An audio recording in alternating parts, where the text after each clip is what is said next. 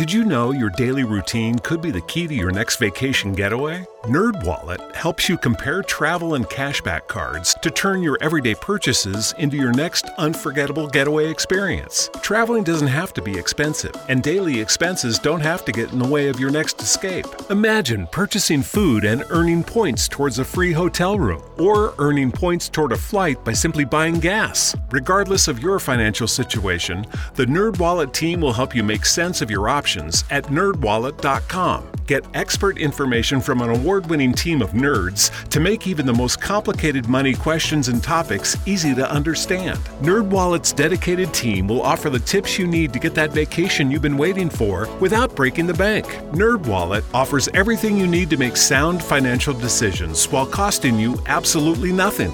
Find the smartest financial products for you on nerdwallet.com or in app stores by downloading the NerdWallet app. All Hit Radio.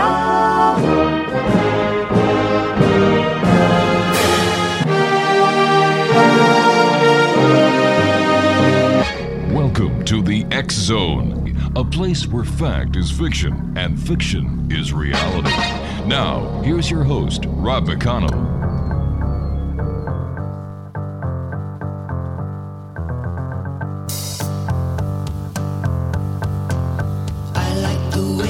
Smile at me. I felt the heat that enveloped me, and what I saw, I like those minds. And good evening, one and all, and welcome back to the X Zone. I am Rob McConnell, and for the next 4 hours, I am your host and your guide as together we cross the time-space continuum to this place that I call the X Zone. It's a place where people dare to believe and dare to be heard. It's a place where fact is fiction and fiction is reality. And we come to you Monday through Friday from 10 p.m. Eastern until 2 a.m. Eastern on the Talkstar Radio Network, Mutual Broadcast Network, and X Zone Broadcast Network. If you'd like to find out about the X Zone TV channel on Simul TV, visit their website at www.simultv.com. And for all the information on the X Zone Broadcast Network and the many fine shows we have available for you 24/7, 365, visit our website, xzbn.net. .net. X Zone Nation, our guest this hour is Michael Anthony Gagliardi. And he is a gentleman who was born in Toronto, and he has quite a story to tell. Instead of me reading the bio, I'm going to ask Michael to join us now. And first of all, Michael, thanks very much for coming on the show. And I was wondering if you could tell our listeners about yourself. Well, thank you so much for having me. Appreciate it. And my story starts in 1968. I was born in Etobicoke, so I'm a Torontonian. And at the age of 19, I moved to California to pursue music because I didn't have much for me in Canada. And that's pretty much my story from the ages of 3 to 19 that we're going to be talking about tonight. I grew up for 5 years 5 years old in kindergarten. And then by the time kindergarten started, I moved up to the small town of Meaford on Georgian Bay. Mm-hmm. And this is where my story takes place. All right.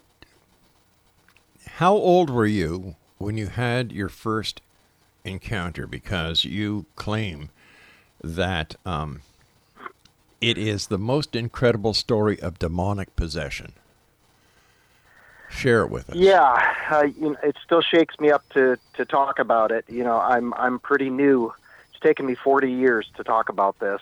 Okay. And I'll just tell you, it started when I was 3 years old. Mm-hmm. That I can remember. I have an older sister who's 7 years older, and she remembers it beginning a little bit before that. But the first encounter that really set me on edge, I think I was about three and a half years old. Coming from an Italian family, my family was immigrants from Italy after World War II. And my mother you know, when you're in an Italian family and you're a child, you eat pasta fagioli all the time. So it's like star soup or pastina. Right. And every time at lunch hour, you know, my mother would call me to the table, and the soup would be there. This one particular time, she called me to the table. It wasn't there, and she came up behind me and poured the scalding hot soup all down my shoulder. Oh, God. And what happened from then, she called a taxi to take me to the doctor. She never said a word to me. She never consoled me. I was screaming in agony and pain. I remember it so vividly because it was such a traumatic event for me. And we went to the doctor. She never consoled me, never touched me. And then we went home. I don't remember the doctor visit. I don't remember actually going home. But that was the beginning of these strange things that began to unfold with my mother. Now, prior to this, had your mother shown any signs of mental issues or depression? Or was she under doctor's care for anything? No, there was no doctor's care. Mm-hmm. My sister, who, like I said, is 7 years older than me, she said that Mom started acting peculiar. She started distancing herself from the family, cutting off us emotionally. Since this happened at 3 years old, I can remember never did my mom ever touch me. Mm-hmm. She didn't say I love you. She never said anything, nothing nurturing or signs of affection. And her behavior grew worse and worse as the years went by. So by the time I was 5 years old, there were strange things happening in the house. You know, I was only 5, but right. I remember my mom just starting to, you know, kind of lose it and kind of be out there a little bit. And by the time we moved up to Meaford, I don't know if you're familiar with the little town of Meaford. It's only 4,500 people on Georgian Bay. It's a very small town. By the time we moved up there, things started to escalate, and her behavior grew worse. Her connectivity with the family and with life in general began to shut down, and this went on, like I said, for at least, I call it 12 plus years, because those were the 12 plus years that I was really, you know, coherent mm-hmm.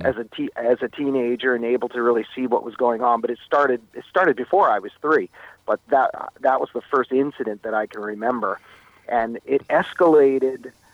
I mean, there's so much in between mm-hmm. 3 years old and 18 by the time I left and went to California, which is where I reside now. But it got so bad that two times she tried to attempt murder on us, and she was taken away in a straitjacket. And those might sound like mental issues, but let me fill in some of the gaps for you. By the time I was 10 years old, my mother began having conversations with herself, sitting in a chair. You know, this was all a very gradual thing over the years. Right. She began talking to herself, which is, you know, that's a mental issue. But then it escalated from having conversations with herself to having multiple conversations. Then the voices changed. She had multiple conversations, multiple voices, and then they changed from that into languages, different languages. And then from that, it went into very violent and angry displays of conversations. There was, you know, as I remember as a teenager, it was like there was a war going on in her. And by the time I was 13 or 14, it had gotten so bad that she would spend, you know, every waking minute until dusk in her chair, sitting in a chair, and going back and forth with all these voices in different languages. And, you know, because it came on so gradual, we just kind of always looked at her as, oh, she's crazy. You know, it's like I don't know how to tell people this, but when you grow up in something from, you're 3 years old and you keep growing up into it, it doesn't seem like anything's wrong. It's normal. And I know that's yes, that might sound very hard to understand, but by the time I was 16 years old and she had attempted murder on my sister, right. They took her away, they brought her back. She was back within 3 months. I don't know how you can attempt murder and bring a parent back into a situation with minors, but it happened. The system failed me incredibly. But by the time I was 16, these conversations were going on all day until the sun went down. And then added to this went on for about 4.5 years. She began hitting herself with a log across her chest. All right, hold on. I mean, just go ahead. All right, I'm just going to have to take my first break here. Michael, please stand by. Exonation. Sure. Michael Gagliardi is our special guest. He's written 2 books. The first one is Devil Take the Hindmost. It's out now. And coming up very soon in the next couple of weeks is Devil Take the Hindmost Part 2. And it's going to be, the first book is available now on Amazon, and the second book of the Devil Take the Hindmost Part 2 will also be on Amazon in about 2 weeks. Fascinating story. The most incredible story of demonic possession. We'll continue here in the X Zone on the Talkstar Radio Network, X Zone Broadcast Network, and Mutual.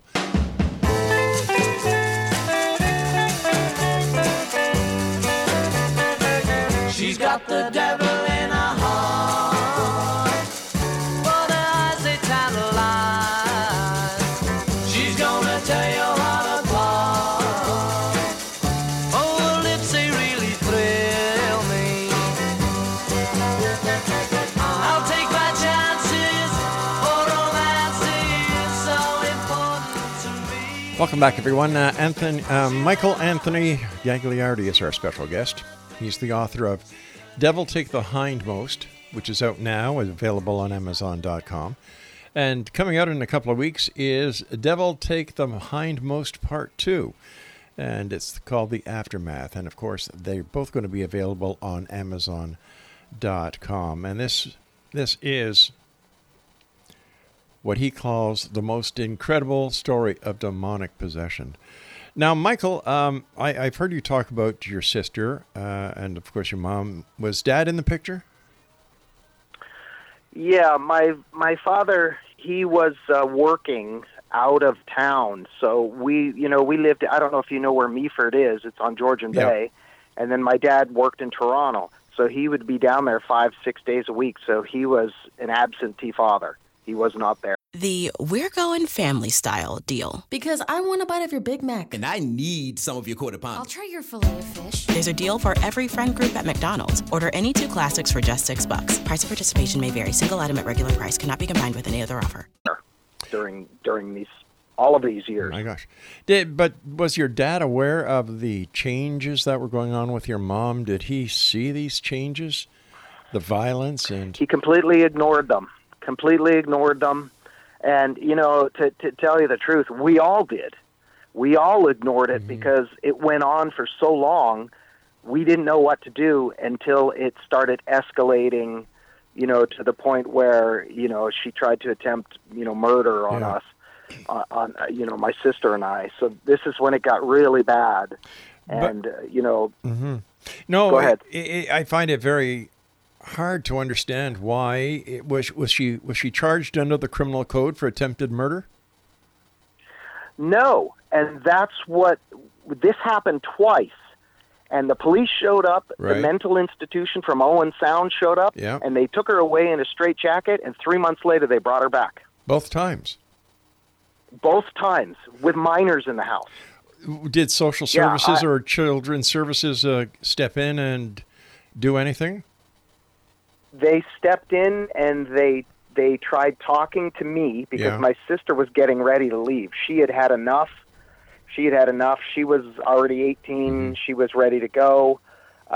They tried to convince me to leave the house and go live somewhere else, which I remember being 16 years old when this is when the second time the second time where they took her away, I remember them talking to me, and I was sarcastic and angry, and I was telling them, so, you know, the only thing you're gonna do something is if I show up with a knife in my back. Oh my God! Kind of deal. Yeah, and they failed me completely. I mean, I just don't understand today how they allowed her to come back into the house. I mean, they didn't even have any idea what was going on, really. And there were police reports up and down my street because she was going and knocking on the doors of all my neighbors and telling them she was going to cut their heads off.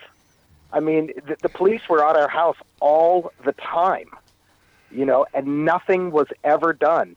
And the first time they took her away, she was chasing my sister around the car with a butcher knife. And our next door neighbor happened to see it, heard her screaming, and called the police. And this happened twice, and they still brought her back. Was that the Ontario Provincial Police, or was it the Municipal Police? No, it would have been the Meaford, Ontario. Oh my God. Meaford, Ontario Police, the local police. It was them and the mental institution, which back then was McKinnon and Phillips, which is now part of the Owen Sound Mental Health. You know, I'm sitting here just shaking my head on, you know, just by the grace of God, you and your sister weren't physically harmed, but the mental abuse that you both lived for so many years with, I can't understand why Family and Children's Services didn't step in, take you out of there, and put you somewhere until things could be sorted out. You just don't leave a 16-year-old in a house because they don't want to leave. Yeah, it was, you know, they didn't even know the half of really what was going on. They had no idea. I mean, like I said, by the time I was 15, for at least 4 years, 14 to 18, she would be doing these conversations and going, you know, and have these manly growling voices, and her voices would change. They would change into different languages, and she'd be whacking herself with a log on her chest. I mean, I'd leave at 8 o'clock in the morning and try to just be out of there. I would go, you know, hiking up the river, come back at dusk, and I'd be parking my bike, and I could hear the thuds from outside of her hitting her chest. And she would do that every day. She did that every day for like 4.5 years. That and hitting herself with her other hand with a boot across her head. And she did this for all of her waking hours. For 4.5 years, I never saw anything but that. And it wasn't until nighttime that things really started to get bad, where she would start screaming. She would be in her room, and I would hear, it sounded like 3 or 4 people, you know, wrestling. We had a subfloor, so, you know, when you bang on the subfloor, you can hear it all over the house. Right. And it sounded like 3 or 4 people wrestling in there, hitting the walls and and I would get so frustrated. I'd be like, what the hell is going on? And then I'd run in there, open the door, and she'd be lying there in her bed with their covers pulled up to her eyes. And I'd be like, I'd ask her, what's going on? And sometimes she would say to me, Satan's jumping on me, you know, from the ceiling. And then I would close the door, leave, and then 5 minutes later, here we go. Sounds like 4 people wrestling and banging. And mind you, she was 5 feet tall, and she weighed probably 280 pounds. She ate everything in sight like an animal. It got so bad that there was no food in the house, and I stole food for about 8 years from gardens and from my school. I would do elaborate schemes to steal food from children's lunch boxes. And I did this for years. And it came down to the point where my father did this. He had to take all the food we have and put it in a freezer downstairs and put a big chain around it. That's how bad it was. She was voracious, just voracious. Like I said, she was only 5 feet tall. Right. And she weighed probably 260, 280. My God. Did you have any relatives in the area besides your sister and your mom and your dad? No relatives came to see us at all. during this whole time when we moved. When we moved out of Toronto, we had lots of family on both sides of the family, my mother's side and my father's side. My father had 5 brothers and 1 sister, and then all their kids, and we always got together and did stuff. When we moved up to Meaford, which is, 100 miles north of Toronto, to Georgian Bay on Nottawasaga Bay there, no family ever came to see us ever again. We were sequestered up there, and I really don't understand. I think there were some family issues that were going on, but, apart from, my mother, but that may have been a part of the cause, I'm not sure, because, it was about 1971 when the soup incident happened. So I wasn't really sure, what was going on at that time. And, our parents and our, my uncles and my aunts, nobody talks. It's kind of an Italian thing. Nobody has any feelings and nobody talks about anything. So nobody really knows what's going on. Were you able Were you able to talk to anybody at school or a doctor or anybody about what was going on? Did you ever reach out for help? No, because I didn't think I needed help. When I went to school, I was a classic overachiever. I won every academic award. I won every trophy. I was the captain of every team. I won everything. So nobody ever asked if there was anything going on in my life. The only time a teacher asked me anything was in 10th grade when one teacher called me in. She was the homeroom teacher. She called me in and she said, "Is everything okay at home?" And I said, "Sure." And she said, "Okay." And that was the only reason why she said that is because I was skipping school and signing my own notes. Because by 10th grade, I was losing my mind, and I didn't even know what to do anymore. It got to the point where it was either my mother or me at that point. She was getting extremely violent. The mental torture of her talking and screaming and yelling and singing and whistling, it was nonstop from every waking moment. I never heard her go to sleep. I slept in my room for a good, I'd say 8 or 9 years, maybe close to a decade. Every time I went to bed, I pushed the armoire. We had a big armoire in my room. I pushed it up against the wall, and I slept in a fetal position with a hockey stick. And I slept in the same position for so many years that I wore a hole from my shoulder, my hip, my knee, and my ankle right down into the springs until the springs were exposed in my bed, and with a hockey stick. And every night she tried to get into my room. And I never heard her sleep. It was like she never slept. And I had to torture myself, basically, to get to sleep. I would pound my legs until you get that, that euphoric feeling, when you have an injury. Yeah. You get zapped of your energy. I would beat my legs until they were so bad, they were hurting so bad that I would eventually fall asleep. Michael, we've got to take our news break here at the bottom of the hour. Please stand by.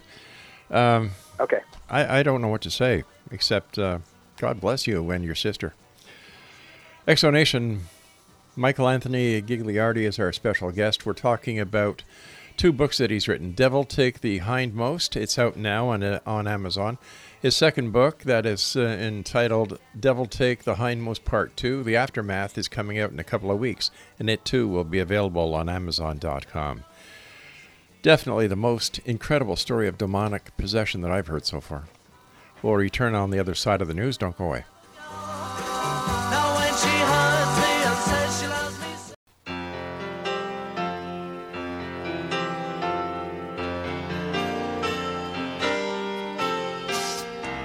Hello, yeah, it's been a while. Not much. How about you? I'm not sure why I called. I guess I really just wanted to talk to you. And I was thinking maybe later on we could get together for a while. It's been such a long time and I really do miss your smile. I'm not talking about moving in, and I don't want to change your life, but there's a warm wind blowing the stars around, and I'd really love to see you tonight. tonight. Welcome back, everyone. We're talking to Michael Anthony Gagliardi, who is the author of Devil Take the Hindmost. It is out now on Amazon.com. And coming out in a couple of weeks is The Hindmost Part 2, The Aftermath. And Michael, thanks very much for joining us and for sharing this horrific story. My pleasure. You know, when people talk about demonic possession, they think of The Exorcist. They think of the cold spells, the smells, the levitation, the poltergeist activity. Yes. Was that involved in any part in your actual real possession case? Yes. I mean, I heard the scratching. I heard the banging. Yeah. The banging in the house. There was. Remember, I told you that when my father had put a chain on the freezer. The freezer. Yes, and it was downstairs where. Mm-hmm. We all have basements in Canada, and there's an entrance from the inside of the house down to the basement and an entrance from the outside of the house. One summer afternoon, I was coming home. I came down the stairs, and I saw my mother with a hacksaw hacking the chain off. And the only thing I could say was, hey, and she was in a stooped-over position, hacked with the hacksaw, and she just turned her face to me. She turned her face to me, and she growled like an animal. And it scared the crap out of me, but she threw the hacksaw down and went running upstairs.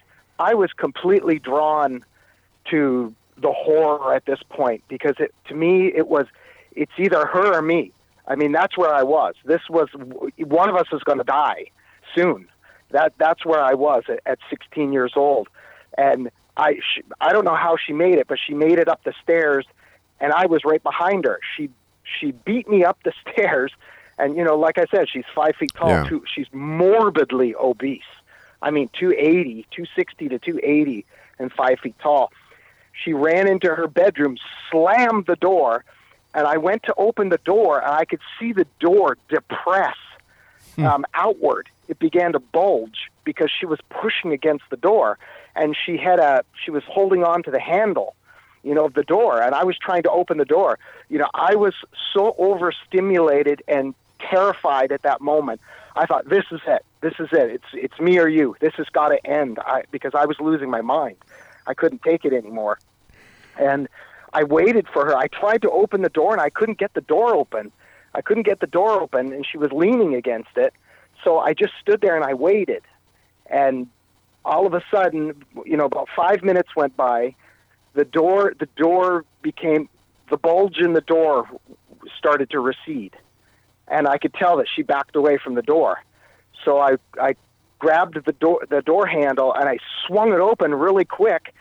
And she looked at me, and she had a barrel in her hand, which my dad would put, he saved pennies in it for some reason. She had that, and she had a handful of them.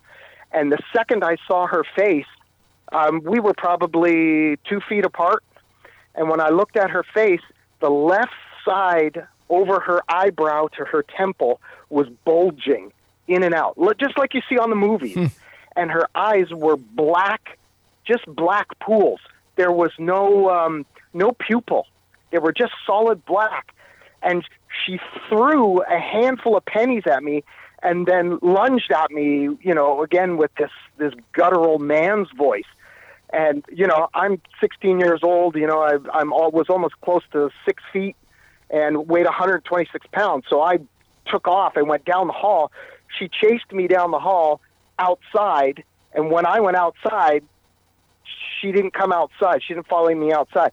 Then all of a sudden I heard her door slam with such power that all the air in the house just sucked out. And I was standing on the driveway, and I was standing there. I was bent over, and I was going. I was in utter shock at what I had just saw. I was in absolute shock, and I couldn't talk for probably 10 or 15 minutes. And I thought I got to call my dad, and so I knew that he was home that day.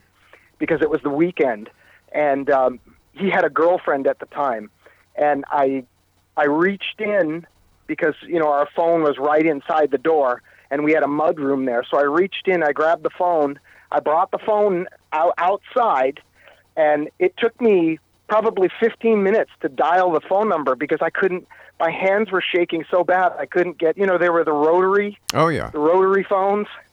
I couldn't get my finger in the 5 to start, you know, 538, which was our area code. It took me 20 minutes to dial the number because I kept dialing it wrong because I was in such shock. When someone answered the phone, all I said was, and then I heard the lady on the other line say, call my dad's name. He got on the phone. I said, yeah, I don't even know what I said. I didn't say much of anything because I couldn't talk. And he knew it was me, though. So he was only a mile away. So he rushed over, and he got out of the truck, and he said, because I'm in the driveway still with the phone, he says to me, what's happened? What's going on? And I couldn't tell him. I was so in shock. So he decided to go in the house. I followed him. When we went through the entry door, and then there's another door because we had a mud room, the second he opened the door into the living room, there was my mother. She grabbed him, threw him to the floor. Now, mind you, my dad's 5'7". He probably weighed back then 170 pounds. 5'7", 170 pounds. She grabbed him, threw him to the ground, started scratching his face and growling like an animal. This low, guttural. My mother had a very high voice because she was only 5 feet tall, so her vocal cords were short. And she had a high voice, but she was emitting this guttural, non-human sound that just freaked me out. So she threw my dad to the ground, started scratching at his face and ripping at his face. Finally, he broke away from her. He ran outside. I ran outside with him. She slammed the door again. Boom! So loud that it sucked all the air out of the house again. And now the two of us are standing in the driveway, and my dad is physically in shock. He didn't know what to say. He was shaking so bad I could see his hands were shaking just as bad as mine were. And then he got on the phone, and he called the police. The police brought the mental institution out, and they took her away in a straitjacket. And when they got there, she talked to them because I could hear her because the bedroom window was right at the front of the house. She was talking to the police in a very calm voice, very lucid, very controlled. I never even heard her talk like that in my entire life. Like, yes, officer. Yes, nothing happened here today. No, there's nothing wrong. I never heard her talk like that in my entire life. And they took her away. Well, and then 3 months later, they brought her home. I guess the fact that your dad was in the driveway with scratches on his face, signs of physical altercation was there. And I'm sure, did she keep the house clean? Was the house orderly? Well, I'm sorry? Was your house orderly? Was it clean? Was it well kept? No. No, eh? No. She completely checked out. Ever since I can remember, by the time I was 5 years old when we moved to Meaford, she had checked out. All she did all day long was sit in a chair, and talk to herself, hum, sing, and have conversations back and forth. Okay. It was madness. When did your dad leave your mom? It was very close after that. Really? What had happened was he sold the house and got her an apartment in Owen Sound. Mm-hmm. And a few months later, she died. In fact, she died the day I left for California. I left for California. I went up and seen her one time. She was completely out of her mind, snarling and growling and talking in languages and having these conversations like usual, like I was so used to hearing. And she stopped for 30 seconds, came lucid, reached over to a drawer, pulled out a letter, handed me a letter, closed the door, laid back down in bed, and started and then going into these conversations with all these different voices.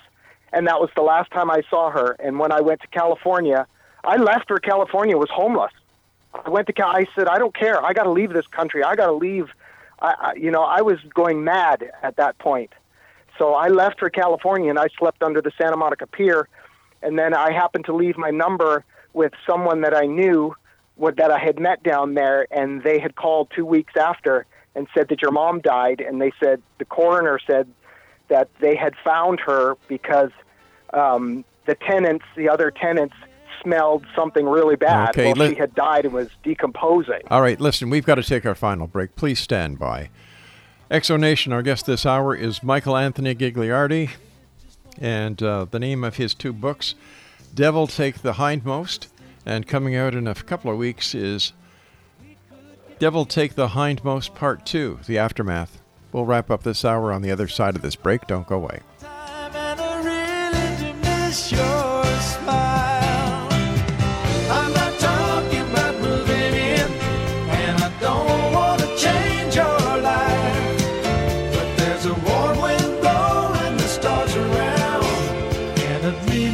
To see it tonight.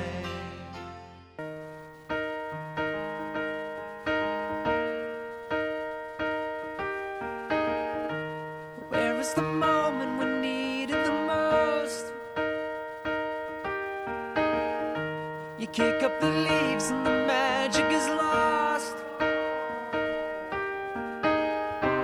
Tell me your blue skies fade to gray. Tell me your passion's gone.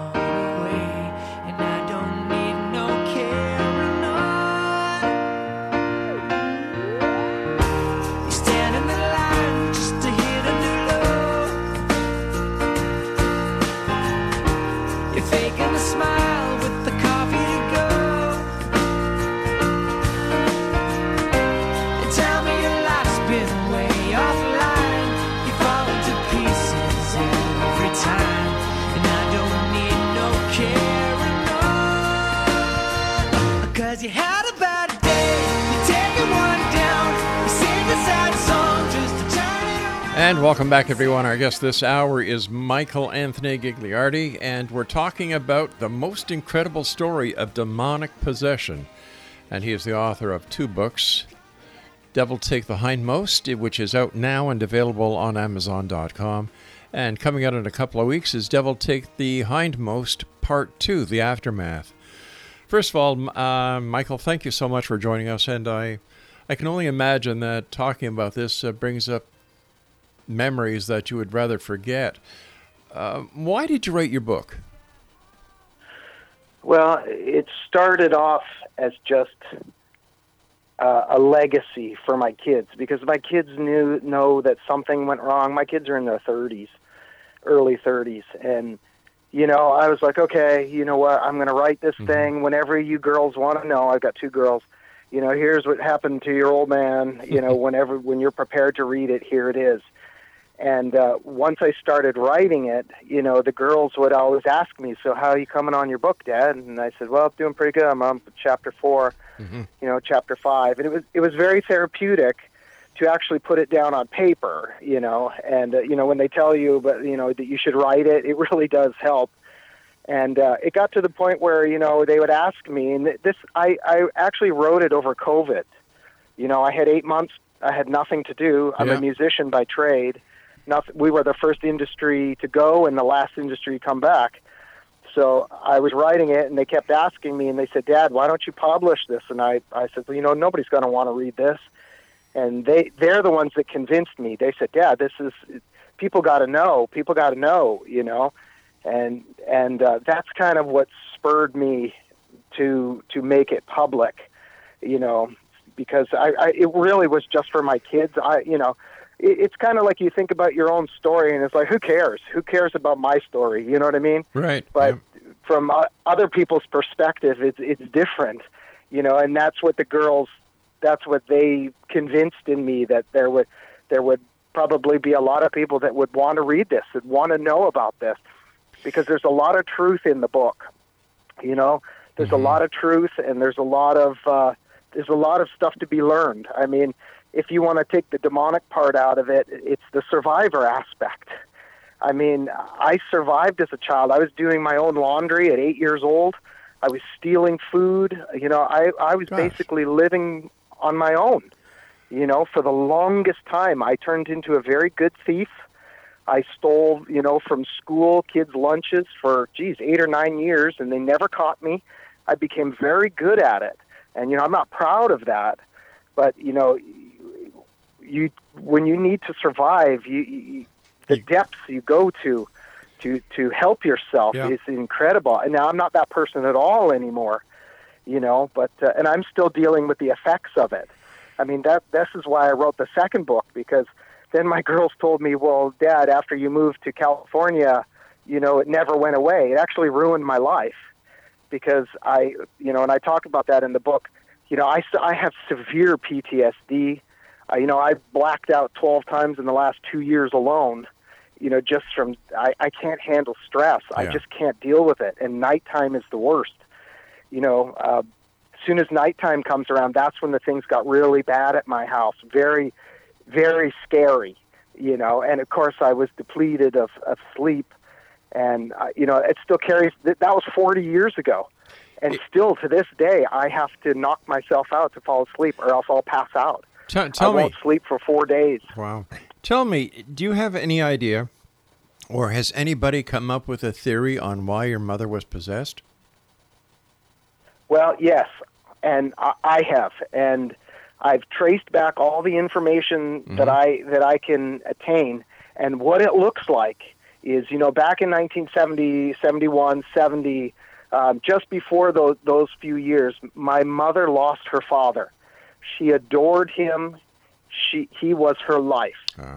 When he died in a tragic accident, was killed by a train. Because I don't know if you remember in Canada, back in the 60s and 70s, early 70s anyway, people's backyards had no fences. That's right. And the railroad track would go right through. Yeah. So he died in one of those episodes. I think he was drunk or something. And my grandmother went off the wagon because she loved him so much. She went out and started partying. So my mother had to hold together the fort with her 2 younger siblings. And I believe, because I remember this when I was about 3 years old, my mother's siblings were to be over at our house, and they'd be talking, and they think just because you're in bed you can't hear and you don't remember. But I remember them talking about seances and because I was named after my grandfather that died, that they loved so much, and I think that was the entry point for my mother, is that she tried to reach him in a seance, and she got more than what she bargained for. And she began a life of depression. From what my sister tells me, right after, in those years, that's when it started. She disconnected from life. She went stoic. She was non-emotional. She had no affection. She had nothing. And then it began to escalate. If you know anything about how demonic possession works, it goes in phases. It just doesn't happen overnight like television. Yeah. It goes in phases, and then it becomes complete. And that's what happened to her. Over the years, it got worse and worse. She became more vile, more blaspheming, more, the voices started to come out in her. It just started out as her talking to herself. And then that escalated into just absolute madness, hearing her talking in different languages and voices that were not able for her to speak in, because they were much lower than her voice, Was your mother ever part of an outpatient for mental assistance? No, never. And was we were actually go ahead. Was she a very religious person? That's what I was going to say. We were actually, my father and my mother were excommunicated by the Jehovah's Witnesses. So she was searching at that time in the early 70s, when this all happened, and like I said, and let me paint a picture for you about what she looked like. Like I said, she was 5 feet tall. She was maybe she was 5 feet. She could have been 4'11". She was 270 pounds. She had long, straight black hair, which was in her eyes.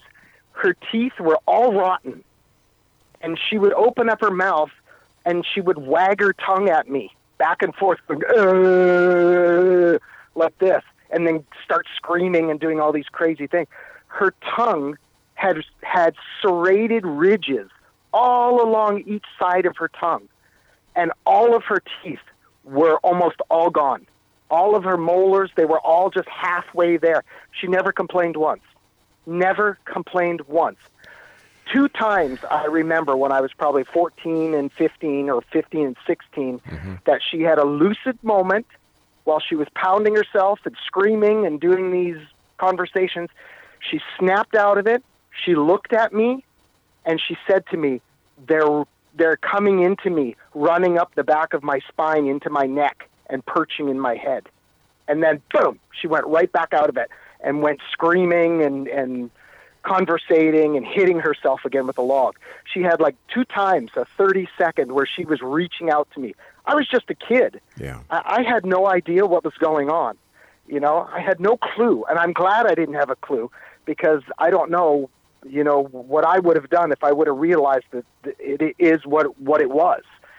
You know, I was just trying to hold on, you know, and by 10th grade, I was losing it. My studies went from academic to failures, you know, and no one was reaching out to me.